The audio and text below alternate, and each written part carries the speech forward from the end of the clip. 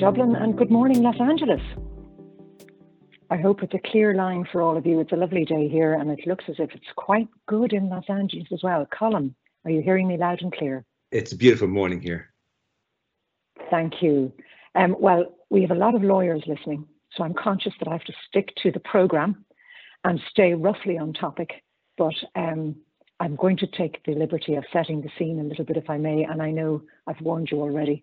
I'm afraid I'm not going to be able to leave the master out of the conversation, so I may ask you a little bit about that. Tell us, because you and I will remember what Dublin was like in the 1980s, but we're speaking to many members of the young bar who didn't perhaps live through that interesting time that fashion forgot. Give us a thumbnail sketch of living in Dublin in the 70s and 80s. In certain ways, it was a bitter time where divisions over those issues to do with, say, homosexuality, divorce, contraception, civil liberties in general, that these were areas of, I suppose, hot dispute, I suppose, with the abortion referendum being at the centre, where the divisions really were bitter, and where obviously the divisions within families, but I mean divisions within the society, where you had doctors and serious doctors and lawyers and serious lawyers coming out in favour of a referendum which other lawyers and other doctors claimed would be unworkable and unusable. And so that those debates were very large ones. I mean, I remember huge crowds in Liberty Hall and various other places.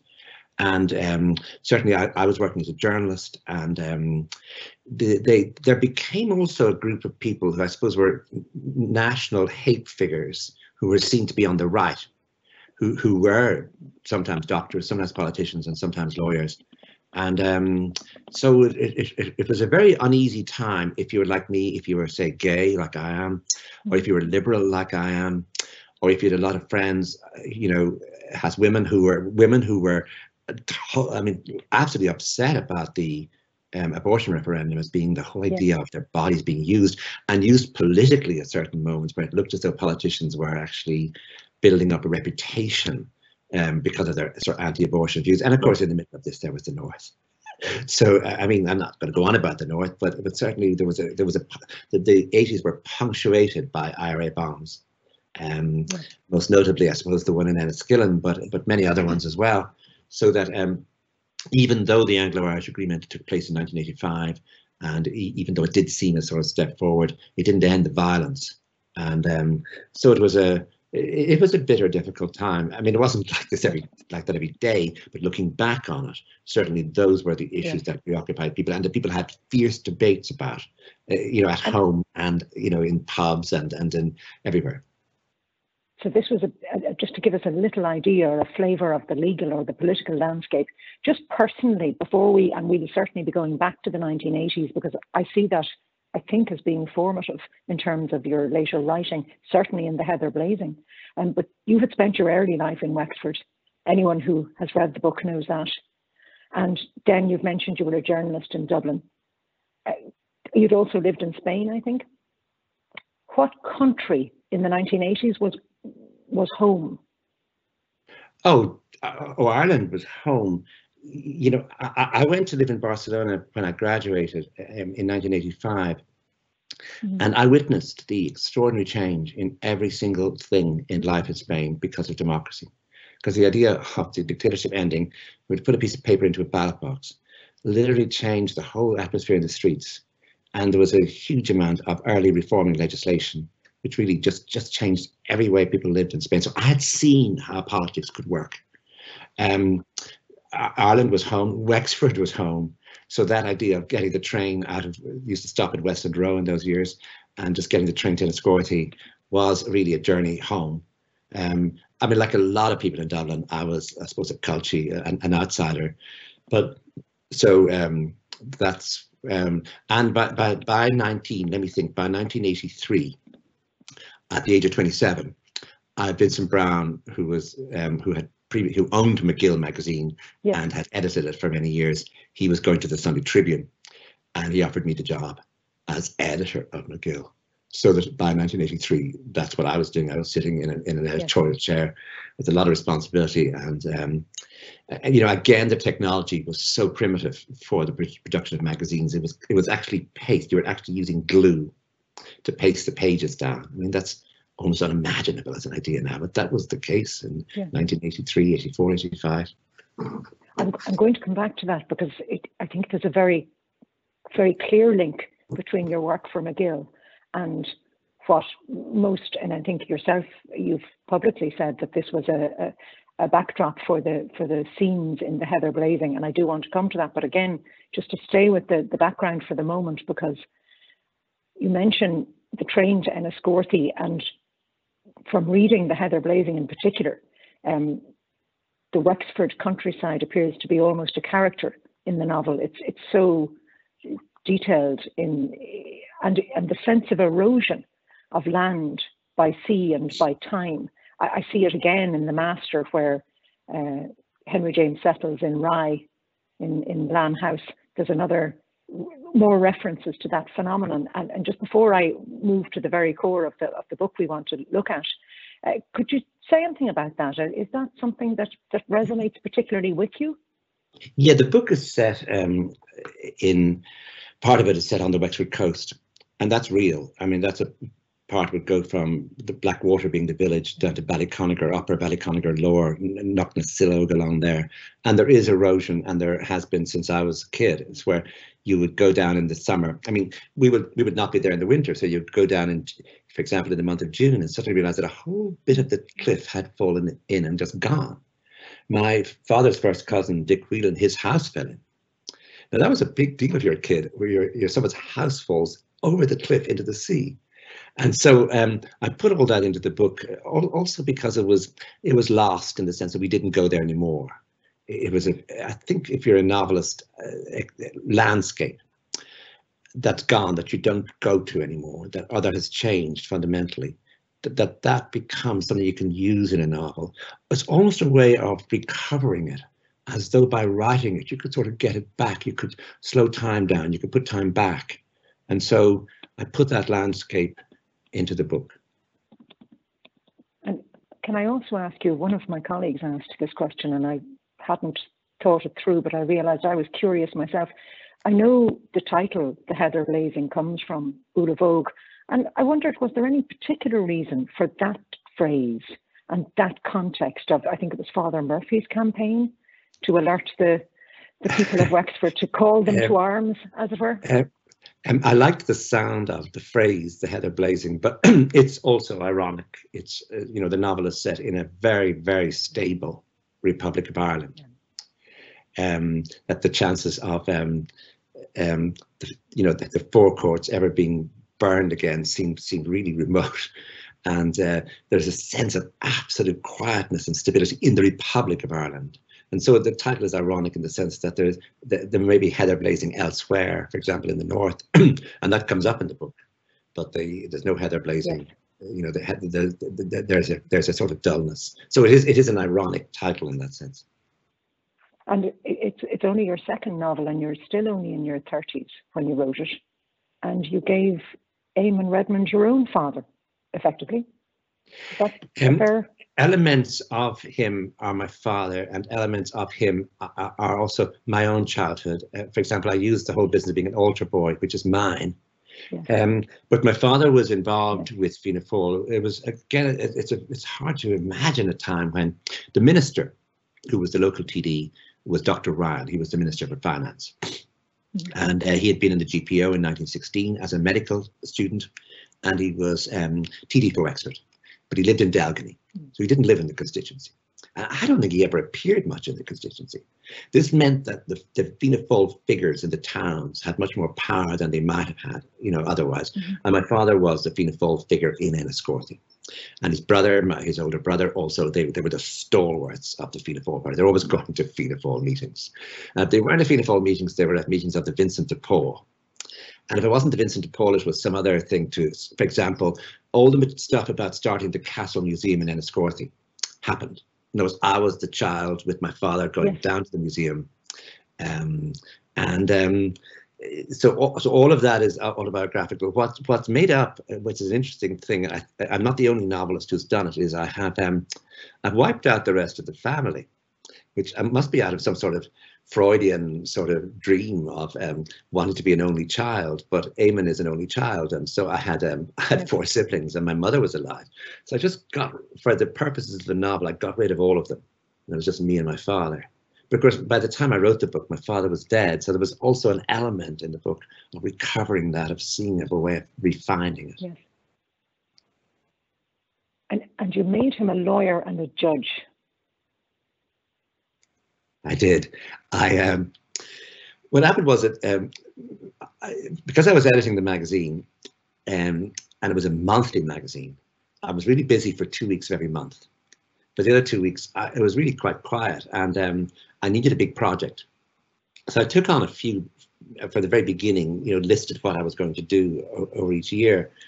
And one project was to write a history of the Supreme Court for the magazine.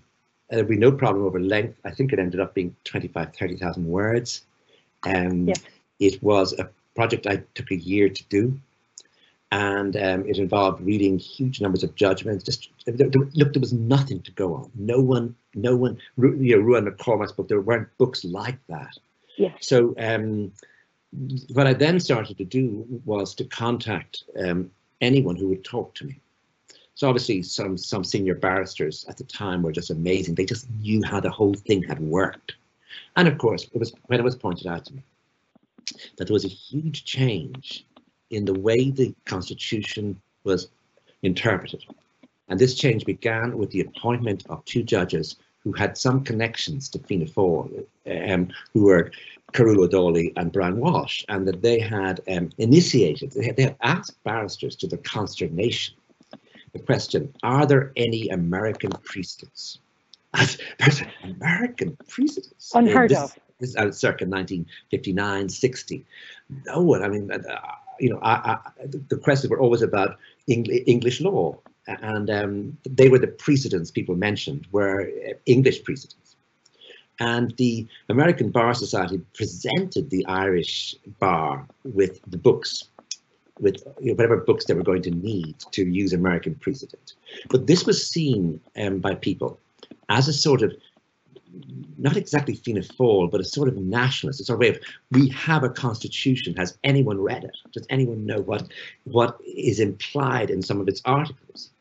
And so a quiet revolution occurred in the way the Irish constitution was interpreted, and that this was done by a sort of new generation of judges. And when I saw that, I thought, well, that would be an interesting moment for Fianna Fáil, where because the bar was so much associated with Fine Gael up to then, that the judges, that there was a sort of Belvedere to bar library line that would have included a lot of people like Johnny Costello, for example, were senior barristers, and that didn't happen in the same way with Fianna Fáil. So I became interested in this. I also became interested in the idea of the judgment, of the written judgment, the dissenting judgment, the crafted judgment, and the idea, of course, that Supreme Court judgment, some of them seem to me to be highly crafted.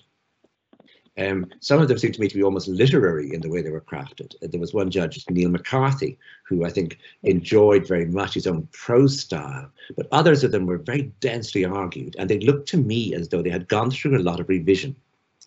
So I'm interested then in connecting, in a way, the writing of a novel, which involves a lot of revision, of being at home at night in a room, working something out, revising it. But a second thing interested me, that a novelist, your job is to write the book. It involves a sort of self-suppression, in that your opinions don't matter. Don't put your opinions into your book. Give everything to your character.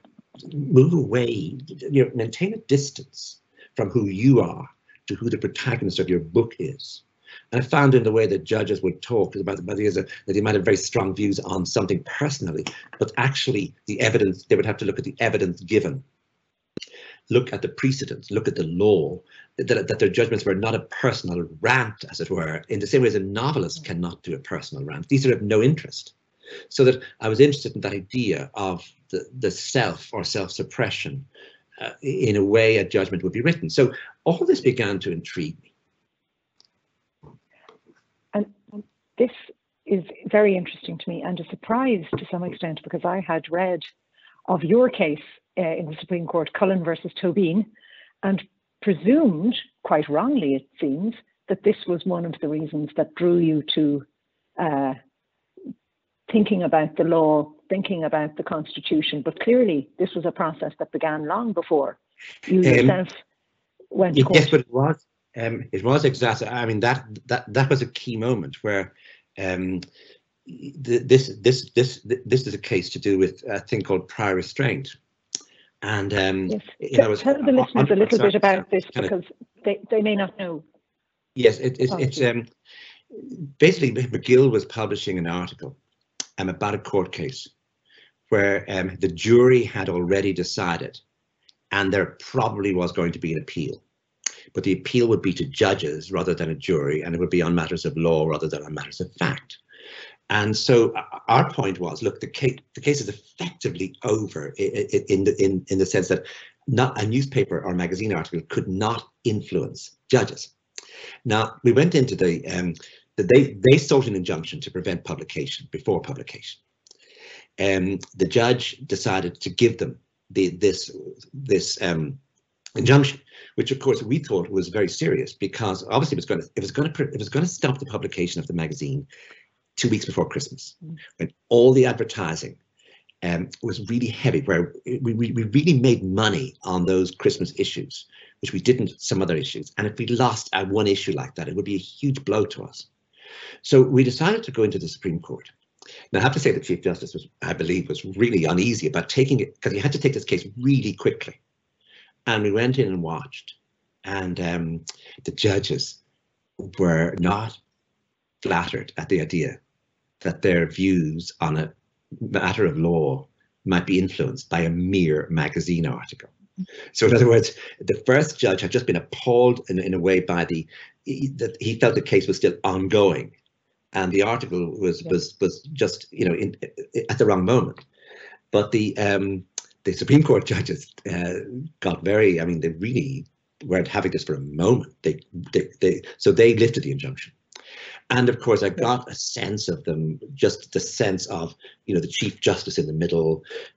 Neil McCarthy was over to his left, watching like a hawk, because for him, the idea that this article could affect his view was really anathema, you know. And yeah, so that was, I mean, I hadn't begun to work on the Supreme Court article at that point, but it certainly spurred me on. It gave me a real sense. Also, I had to spend a lot of time with lawyers, building up. I mean, in other words, there were 2 intense days where we looked at every precedent. What was, of course, fascinating was that we found a huge amount, because it's a huge issue in American law because of American concern with freedom of speech, and we found vast precedents for lifting restrictions. The prior restraint was something Americans do very, very sparingly, and but our lawyer, who later became a distinguished judge, I noticed him at a certain point very early on in the argument just sitting down, and he didn't speak again. And he left his opponent to be really wiped out by the Supreme Court judges. And he didn't speak again. And afterwards said, I saw we were winning and I thought I'd sit down, which I thought was a marvelous thing to learn, you know, that, and despite the huge amount of material he had, he didn't use it. Was that Mr. Mackey by any chance? It was Rex Mackey on the other side. Ah, it was who was your distinguished lawyer? Ah, Mr. Gagan on our side. Well, that's very interesting. And you have, that's a picture now for many of us who know the people who are involved. And moving then into the world of the heather blazing, I can see shades and perhaps some pictures that were drawn first when you were sitting in court yourself. And you describe the lawyers and the judges at one point. You describe them as being semi-tribal in their loyalties. Did you get any sense that there were barristers or lawyers then that weren't subscribing to a tribe? Did you see it as being very divided? What happened was that I then started to phone individual judges, and one of them took a very dim view of being phoned in his chambers by me, and told me, that I really should not phone again. I mean, he was very serious about that. He didn't speak to journalists under any circumstances. What was strange was that others were absolutely friendly, totally open, and said, yes, come down and see me. Some of them made absolutely clear in advance, I cannot talk about my career as a judge. I cannot talk about judgments, but I can take you through what happened during my life as a barrister. And one or two were actually much more open to telling me anything I wanted to know. And I realized that within the Supreme Court, there were divisions. There were not huge divisions. I mean, it wasn't like the American Supreme Court. It wasn't at all like that, in fact. Yeah. And as a journalist, you'd be careful not to overemphasize divisions. But certainly the issue, and I have written about this separately, so it's not is that Brian Walsh was in a very peculiar position at that time, because he had agreed, I think foolishly, to become president of the Law Reform Commission. I know the Law Reform Commission is probably very important, but it did not seem so at that time. In other words, its recommendations were in general not being taken, in any way seriously. And he had an office across in Stephen's Green, which sort of separated him from the court. He was very gruff. He spoke with a very particular accent, which was very far away from the normal barrister tone that I would have associated, say, with Adrian Hardiman. And indeed, Neil McCarthy had a particular barrister tone they used, which was quite, let's say, posh in some way. Brian Walsh's accent was emphatically not that. He sort of mumbled a sort of north side Dublin accent, and he wouldn't realise that what he was saying was so important if you didn't listen really carefully to him. And whereas the others were, Adrian Hardiman or Neil McCarthy would. Neil McCarthy, when I went to see him, and I think this might be useful for people who want to become judges in the future, he had a very good lunch waiting for me, and he said he'd been working hard all morning, that he was writing a Clerihew. And I said, yes, a Clerihew. And he said, do you know what a Clerihew is? And I said, I did. And he recited me his Clerihew. A Clerihew is it's a short poem which has an intricate rhyming system that must begin with the name of a person. So his was: Marcel Proust abused everyone he knew when he wrote À la recherche du temps perdu. And this was a judge, a Supreme Court judge, really amusing himself in some way at my expense, because I could, so that's what he was like. And the Chief Justice, Tom Higgins, was really very interesting about, his family, but he wasn't ready to talk about judgments. And the issue was that Brian Walsh had told me, and that the big question was, who would sit in the Supreme Court on the night where Dominic McGlinchey, who was, really on the run as a, well, it wasn't exactly IRA, but it was sort of worse than the IRA. But he was notorious, and he was on the run, and he was captured, and there was a warrant for his arrest, for his extradition to Northern Ireland. Now, the issue was, of course, he committed crimes in the South as well. What should happen? The Chief Justice was emphatic that he should be extradited, because there really was huge pressure from the British, and Peter Sutherland as Attorney General, that all of them were concerned that the British were actually reading that the South was a safe haven for terrorists. And remember, these are the years of Margaret Thatcher.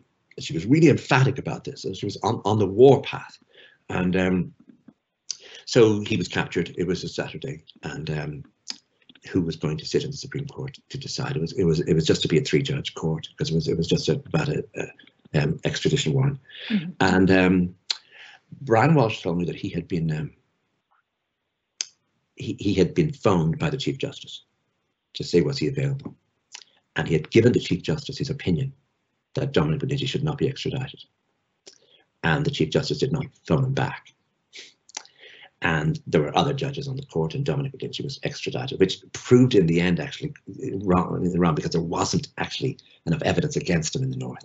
But anyway, my interest, of course, became there was one other judge who's important here. It's a judge called Rory O'Hanlon, and he was very well known as somebody who was really anti-abortion and anti any change in the sort of conservative nature of the state. When I phoned him, he couldn't have been friendlier. He couldn't have been nicer. When I went to see him, he could not have been more forthcoming.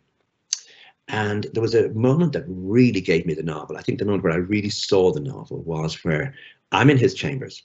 It is the afternoon. He is talking. And suddenly his tipstaff comes in and says, you must come. And he puts on his robes and he goes. He leaves me in his room.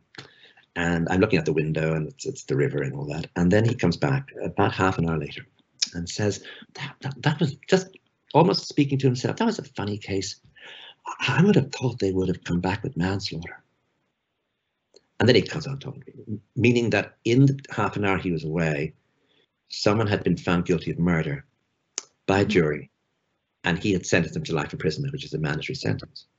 And I realized in my half-hour dreaming, someone had been sentenced to life in prison. A judge, I thought this is funny. This because he seemed to me so human. He was, of all of them, I think he was the one who was so friendly, and he reminded me of my father and my father's brother, those sort of gruff men who could be very gruff in company, very kind to their families, happier with their daughters than with their sons. I could list a whole number of things, and rigorous in the way they dealt with work, serious about work, and about also a sort of loyalty to the state that they didn't even have to mention. It was really believed in Ireland. And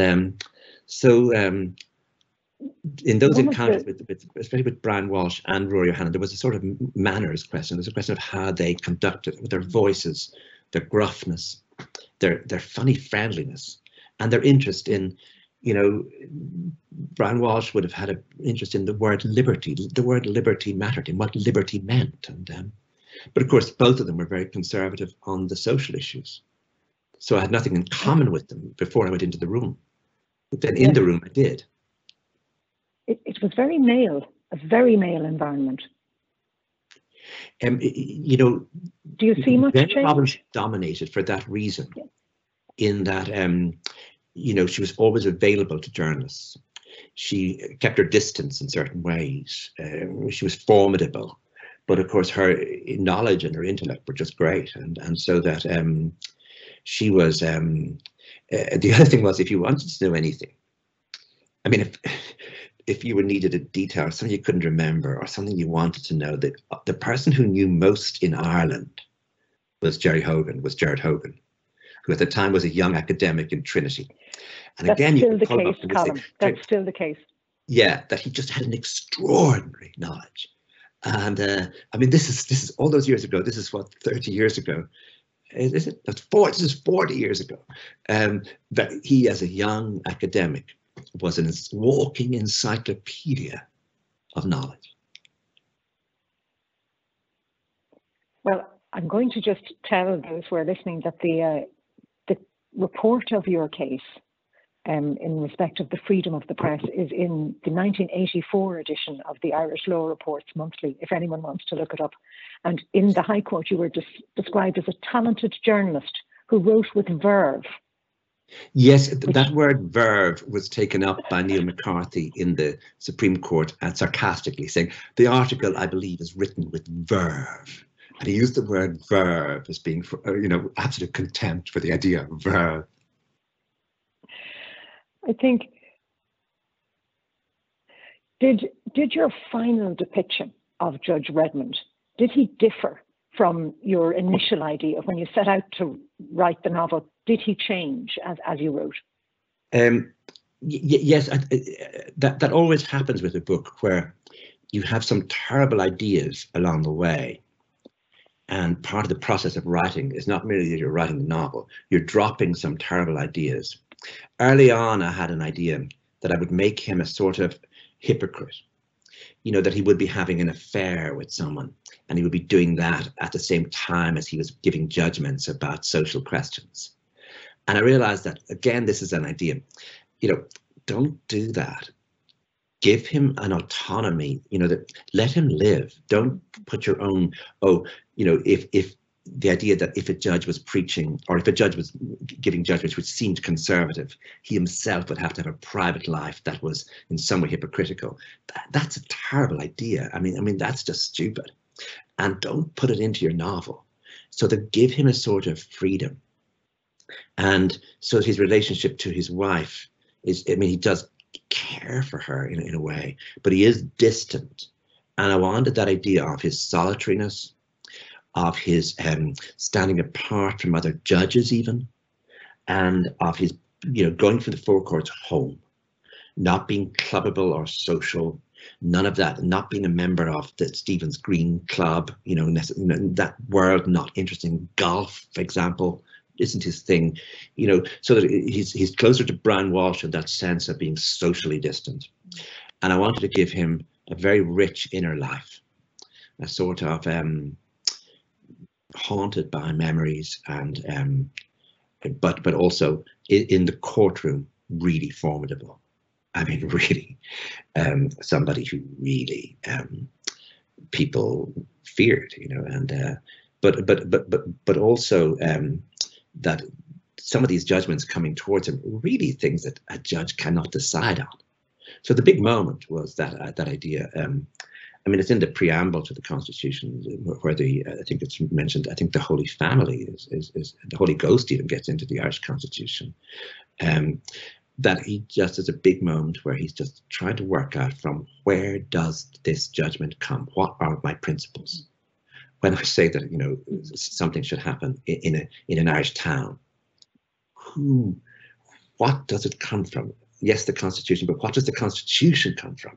What are the principles? What sort of, I mean, is there something antecedent? And of course, he comes across the word God, and he writes it, and then he crosses it out. And that, you know, for somebody like him, that idea that actually he doesn't have, there isn't a set of principles before the principles in the Constitution that he can easily refer to. And so I wanted to work all that out. In a way, I suppose it was a novel about the way the Republic of Ireland had formed itself and the way in which it had separated itself from the North. And I was interested in, you know, I suppose someone like T.K. Whitaker being a crucial figure, being, you know, the civil servant in the Department of Finance who wrote the Program for Economic Expansion in 1959, but he becomes an important advisor to Jack Lynch in the 60s about keeping the South out of the North, about making sure your language is never provocative. And Eamon Redmond becomes a crucial figure in advising the government. How do you keep one country safe from another when the one beside you is burning? And he looks at various situations, including indeed Israel. You know, in other words, that he writes them a report, which is to actually just outline the principles in which the Republic of Ireland no building will burn again in the Republic of Ireland after the burning of the British Embassy in January or early February 1972. In other words, how did that happen? What was the ideology behind that? So I was sort of teasing out all that in the novel, as well as teasing out various demons from my own childhood. You've spoken about that quite recently, in fact, about describing your father's illness, for instance. And you described that in The Master as, I think, making a raid on your own memories. Yeah, it's an important technique for you. Yeah, it's. I mean, it's something I think that every novelist does. I notice, for example, John McGahern, that entire business of his mother's death and his father being a policeman or a guard, that makes its way into so many of the books. So I think there's some writers who do that, who use again and again images from childhood, things that matter, things that keep you awake at night, that they make their way into the book, and you transform them. It isn't therapy. It isn't like going to a psychoanalyst. It's getting them and using them, finding a place for them. So so you have to be quite hard in the way that you work. In that, say, is this needed here? Not do I need to say this here, but does the book need it? Yeah. And so you work from that. I don't know if this answers the question I had, but it reminds me of a question I had, which was, what is the impact on you of sharing such very, very personal issues so publicly? I suppose the novel form is a way of trying to get something that's private and make it matter to a reader. So in other words, it's a form of communication. So you're not involved in entertainment. It's not part of the entertainment industry. That it does have, I suppose, a moral center, something to do, offering a paradigm or a set of patterns as to how people might live or how people could live. And so you're sort of imagining something. You've got to be careful that you're not idealizing it, or you're not, especially that you're not sentimentalizing it, that you're not just saying, look how sad all this is, look how sorry everyone should be for the character or for me, but you're actually involved in creating something that is both personal and public, and that connects the two, and that offers the reader a sort of vision of otherness, which again I think has connections to the law, where a judge under certain circumstances is actually involved in trying to imagine a set of circumstances on the basis of information given and seeing what it looks like then. In that, as a novelist, that's what you're doing, that you're sort of imagining a world. The reason you're doing this is that, or the value of it is that all of us need to imagine not only ourselves, but others. And that this is how our society or everything we do depends on the idea that we are not just alone in our lives living them, but that we can see what somebody else, for example, I think the pandemic is a good example of that, and we can actually see that what's happening to others really, really matters in some way in a society. So that a novel is just one way of enacting that, or of offering a blueprint for it. I'm looking, as you speak, I'm looking at one of the very few passages that I had copied to have in front of me as I spoke to you, and it's Eamon Redmond's words in the novel, that it was not his job to decide what certain terms, such as the family, had meant in the past. It was his job to know what these terms meant now. And he seems to be struggling with that for all of the reasons you've outlined. It's not a legal decision, it's a moral one. And he hasn't any experience of the other family. Yeah, this has become a big issue in American constitutional law between Judge Scalia, for example, and Amy Coney Barrett and other judges. In what tense is the Constitution written? If it's written in the present tense, surely it could be interpreted as being present, as being now, so that a word in the Constitution must be interpreted in the light of what that word means now. And other ones saying, no, we have to look at the framers of the Constitution. We have to look at, in Ireland, if it's Ireland, we have to look at what a word meant in 1937. Other people saying, no, but I don't know if that still argument is still going on. But certainly when I think it was Brian Walsh said to me, the Constitution is written in the present tense. Yeah. Oh, wow, that is actually a revelation to me. I didn't know that. And I thought that was something I was going to put straight into my book. In other words, sometimes you're like a magpie, you're wandering around trying to see something glittering. And that struck me as a sort of glittering fact. Transformative in a very conservative legal environment. This could change everything. Yeah. Can I tell you, if you didn't know this already, last week, in fact, pretty much at this time last week, the walking encyclopedia, that is Gerard Hogan, who has just been appointed to the Supreme Court, presented a paper to a number of his colleagues, to a number of us. And in that paper, he chose Eamon Redmond as the only fictional example he gave of a judge with a dilemma. And he focused very much on the consternation, and that was your word, the consternation it would cause his colleagues if he redefined the family in this judgment, and the influence that must have had on this fictional judge. As 11 o'clock grew near, he knew that what he had written on the foolscap pages, that was going to be the judgment he would deliver, and his colleagues would view it as sensible and well-reasoned.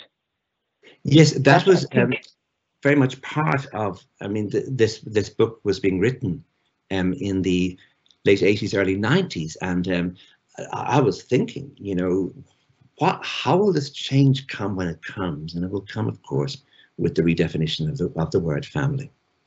And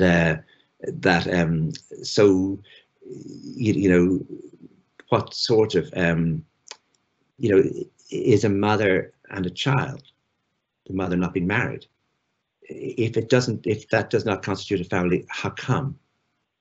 If a widow and a child. So, you know, part of that reasoning comes from Neil McCarthy's astonishing judgment in the Norris case, where I'm not going to give it to you now, but it's where he lists what people can do sexually, legally and illegally, and points out the illogic of that.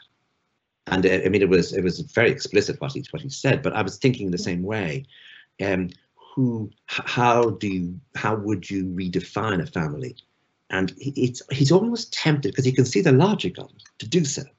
So it's that moment where here he is, and the logic is leading him here, but he realizes there's something else leading him there. And it's a drama. I mean, to try and, you see, part of the job in a novel is to try and create drama. If there's no drama, there's no novel. So you have to get two things that oppose each other. And so that trying to get him in the night, thinking about this and make that dramatic and make it also completely comprehensible for the reader, that this would not only change the country, but it would change the way people see him. And he's not ready for that. He's not him. He's not ready. That's not who he is. He's not a, I mean, one of the reasons why he's been appointed to these positions and he's respected in this way is that he's never going to do anything like that. So, I mean, I was interested in the novel in exploring the conservative mind and finding the very opposite to myself and seeing how that opposite worked, how it lived its day, how he lived his day, and what his dilemmas were. So that's really what I was working with. And do you think it's still the case, you don't have to name anybody, that we're all appointed because we're not really going to change anything? Well, you know, I suppose there were moments, certainly in the early 1960s, when the Supreme Court caused nothing but consternation with some of its judgments. I mean, in other words, the right to use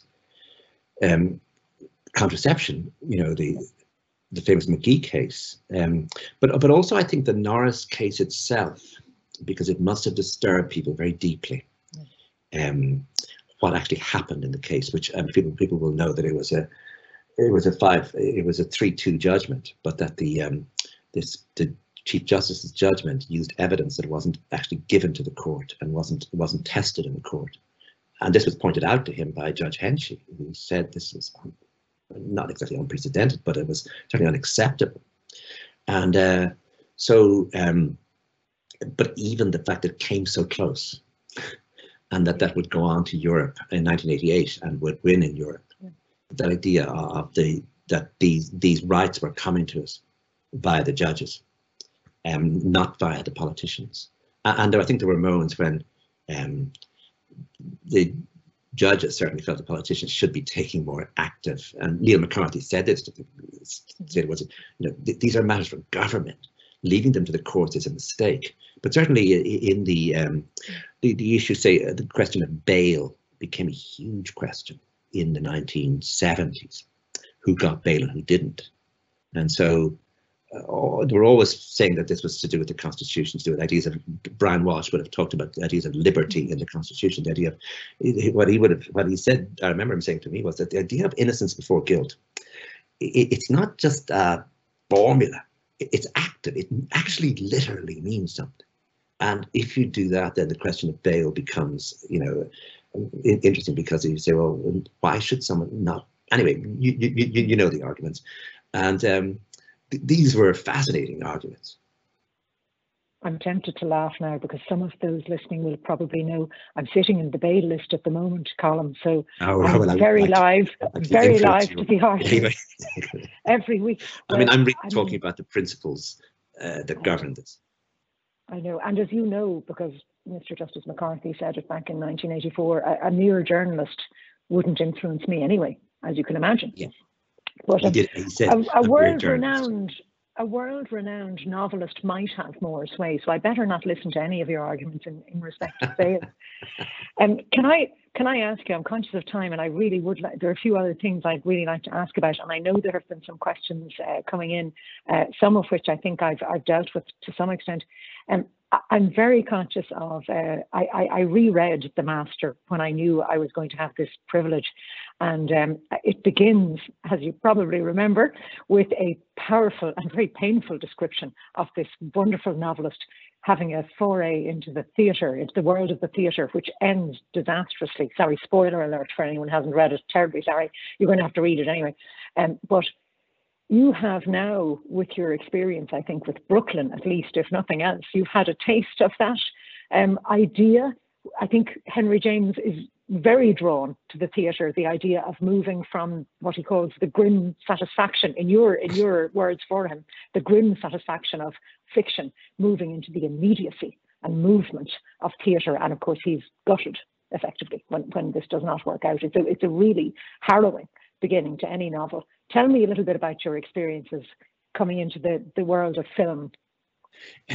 Well, I didn't write the screenplay for Brooklyn. It was written by Nick Hornby, and this meant that when Nick Hornby was nominated for an Academy Award, you know, with Saoirse Ronan and all the others, he could go in one door, which was the red carpet, and but I was just a novelist, and I was to sit at the back, so I went in another door of the Academy Awards, and you know, it was certainly as though this is what Hollywood thinks about novelists. But there was another moment where I had a play that opened on Broadway. And this was after I had written the account of Henry James's humiliation in the theatre. And there was a party afterwards in Sardi's, which is where the parties are held for opening nights. And one moment I'm with my back to the door, and there's a crowd behind me, and there's a lot of people in the room.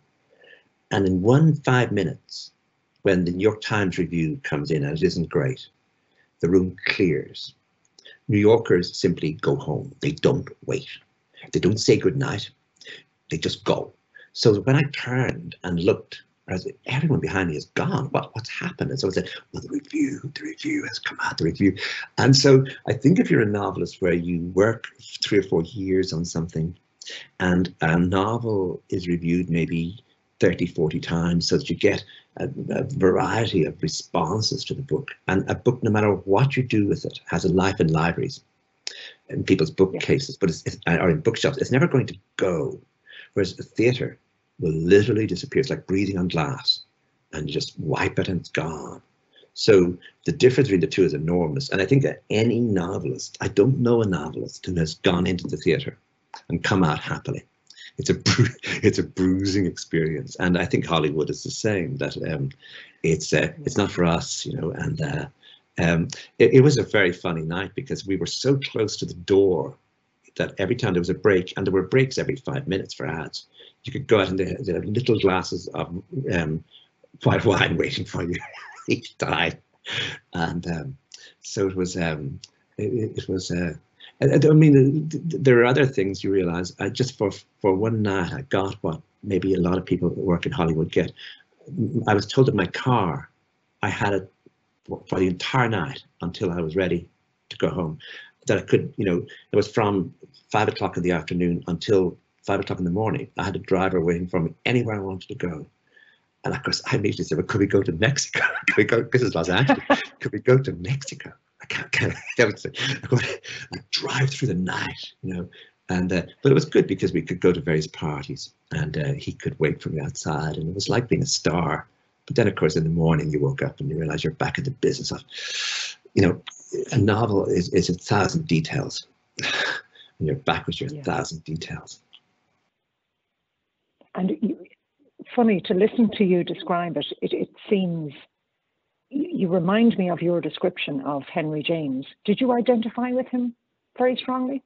I think the idea of becoming middle-aged and spending a lot of time alone, and you know, I was using my own life in certain ways, you know, and so yeah, there are elements there, but there's also a sense of him that I was trying to work with, of how much fierce energy he has.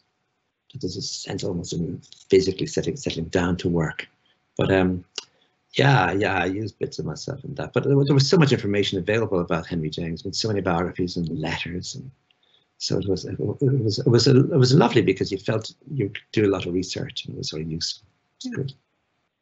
But the personal, of course, is, in my view, certainly what made the book such a memorable one, and such an enjoyable one. It becomes more personal to write it in that way.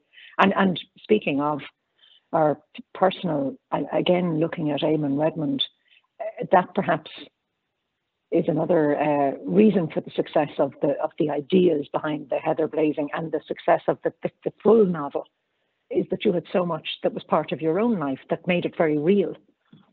Yes, quite a real character. I was brought up in a world where a lot of older men were grumpy. It was part of the deal.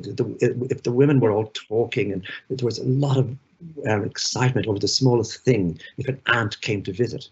But if an uncle came to visit, he could sit in the back room smoking, talking about some goal that had been scored on Sunday. And it would be pretty dull stuff. And there would be an element of, especially in relation to children, of those men being grumpy. And that obviously interested me, as, I mean, what is the inner life of a grumpy man like?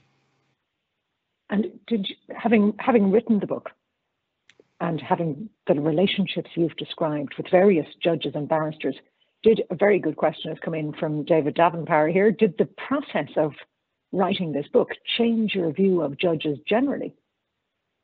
I don't think so. I suppose I did get to think a lot about the levels of power. One of the funny things that happened with the book was that judges started to read it, and so I got Anthony Kennedy from the American Supreme Court got in touch with me, and we had supper in Washington. And of course, I realized as I was talking to him that he was the man who had decided Gore Bush. You know, that his was the vote that gave the presidency to George W. Bush, but also his was the vote that meant that any law, state law against homosexual acts was prohibited by the Supreme Court, and that was his thing. So when I asked him, you know, that question you asked, what's the judgment that you most care about, that you most want your legacy? He said, oh, the gay one. That judgment is mine. But I wanted to say, well, how do you feel about George W. now that, you know? But in other words, you're dealing with, in a way, sometimes ordinary people. I mean, he wasn't that evening. I wasn't with somebody who struck me as exceptional in any way, but he had a key moment, this astonishing amount of power, which resulted in the election of W, but also the striking down of all the anti-gay stuff that was in very conservative states. So that idea of power,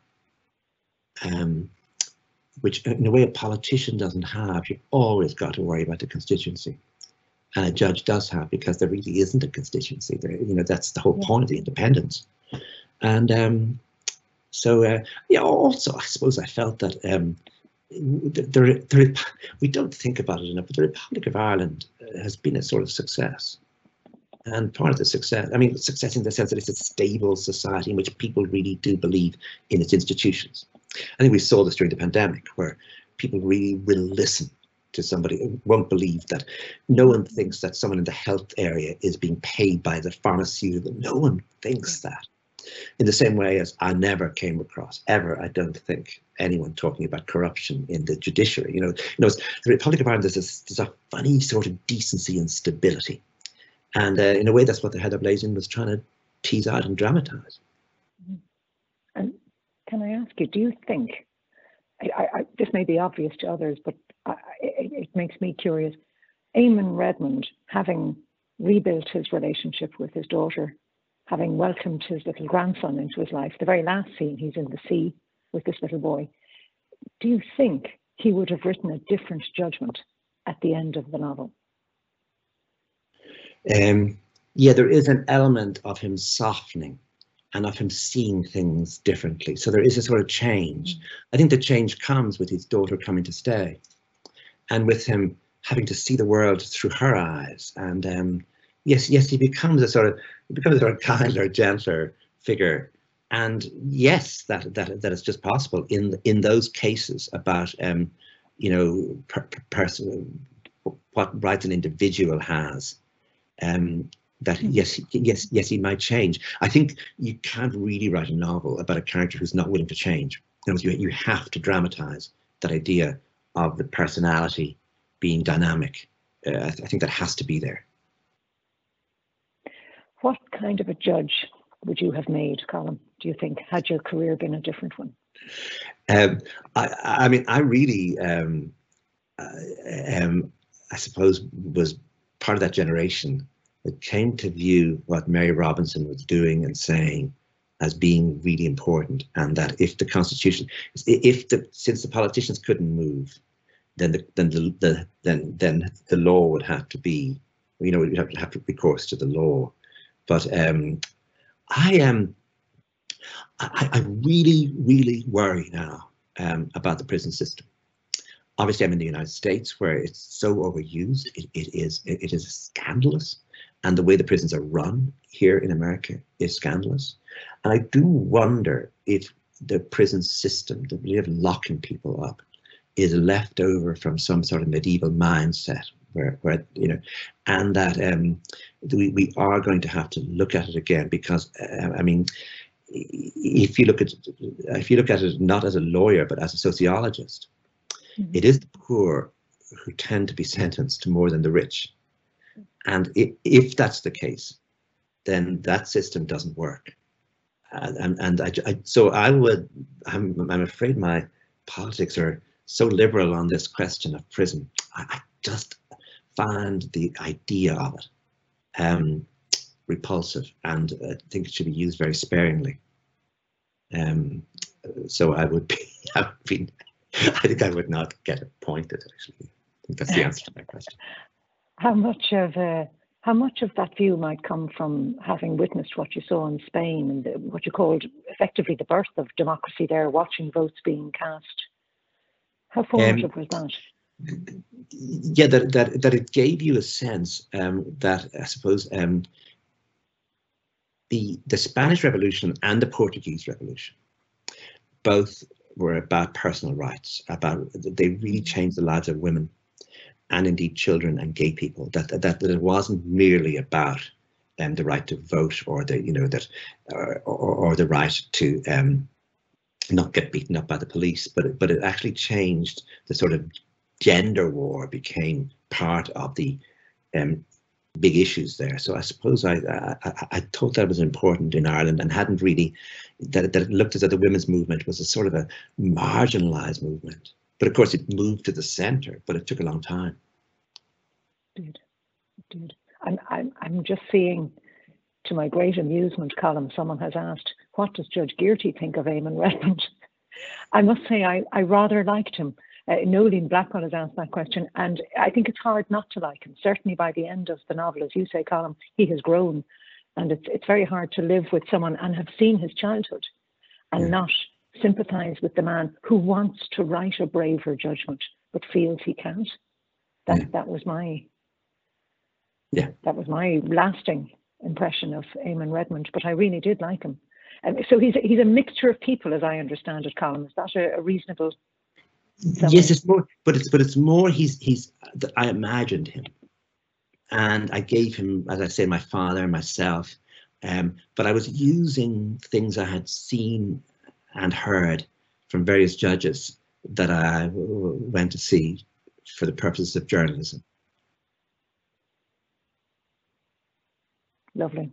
I'm going to bring us to a close now because I'm conscious of time. This has given me great joy, I must say, this conversation. It's been such a pleasure just to hear you and to have the privilege of asking you some questions. I just want to say thank you, obviously, to the organisers, and in particular to Anita Finucane, to Catherine Needham, and all of the Young Bar Committee who invited me to do this, gave me this great privilege. Thank you. Aoife Canarney for the technical support. I'm coming through on a phone that is presumably also taking messages. I don't know how bad the sound has been for you, but for me it's been excellent, so I hope it has been good for everyone else. But above all, Colm, thank you once again for agreeing to an interview at all, but particularly at 9 a.m, as I believe it is there. So you're bringing a ray of sunshine, not just from Los Angeles, but from Wexford, I think, very definitely. I think of it as I speak to you now, and it really reminds me of the beautiful, beautiful passages. You're a board fáilte ad, let's face it, for Wexford in particular, and we're very, very proud of you. So thank you very much. Thank you very much, Rose Gearty. Thank you, everyone, for attending. Thank you.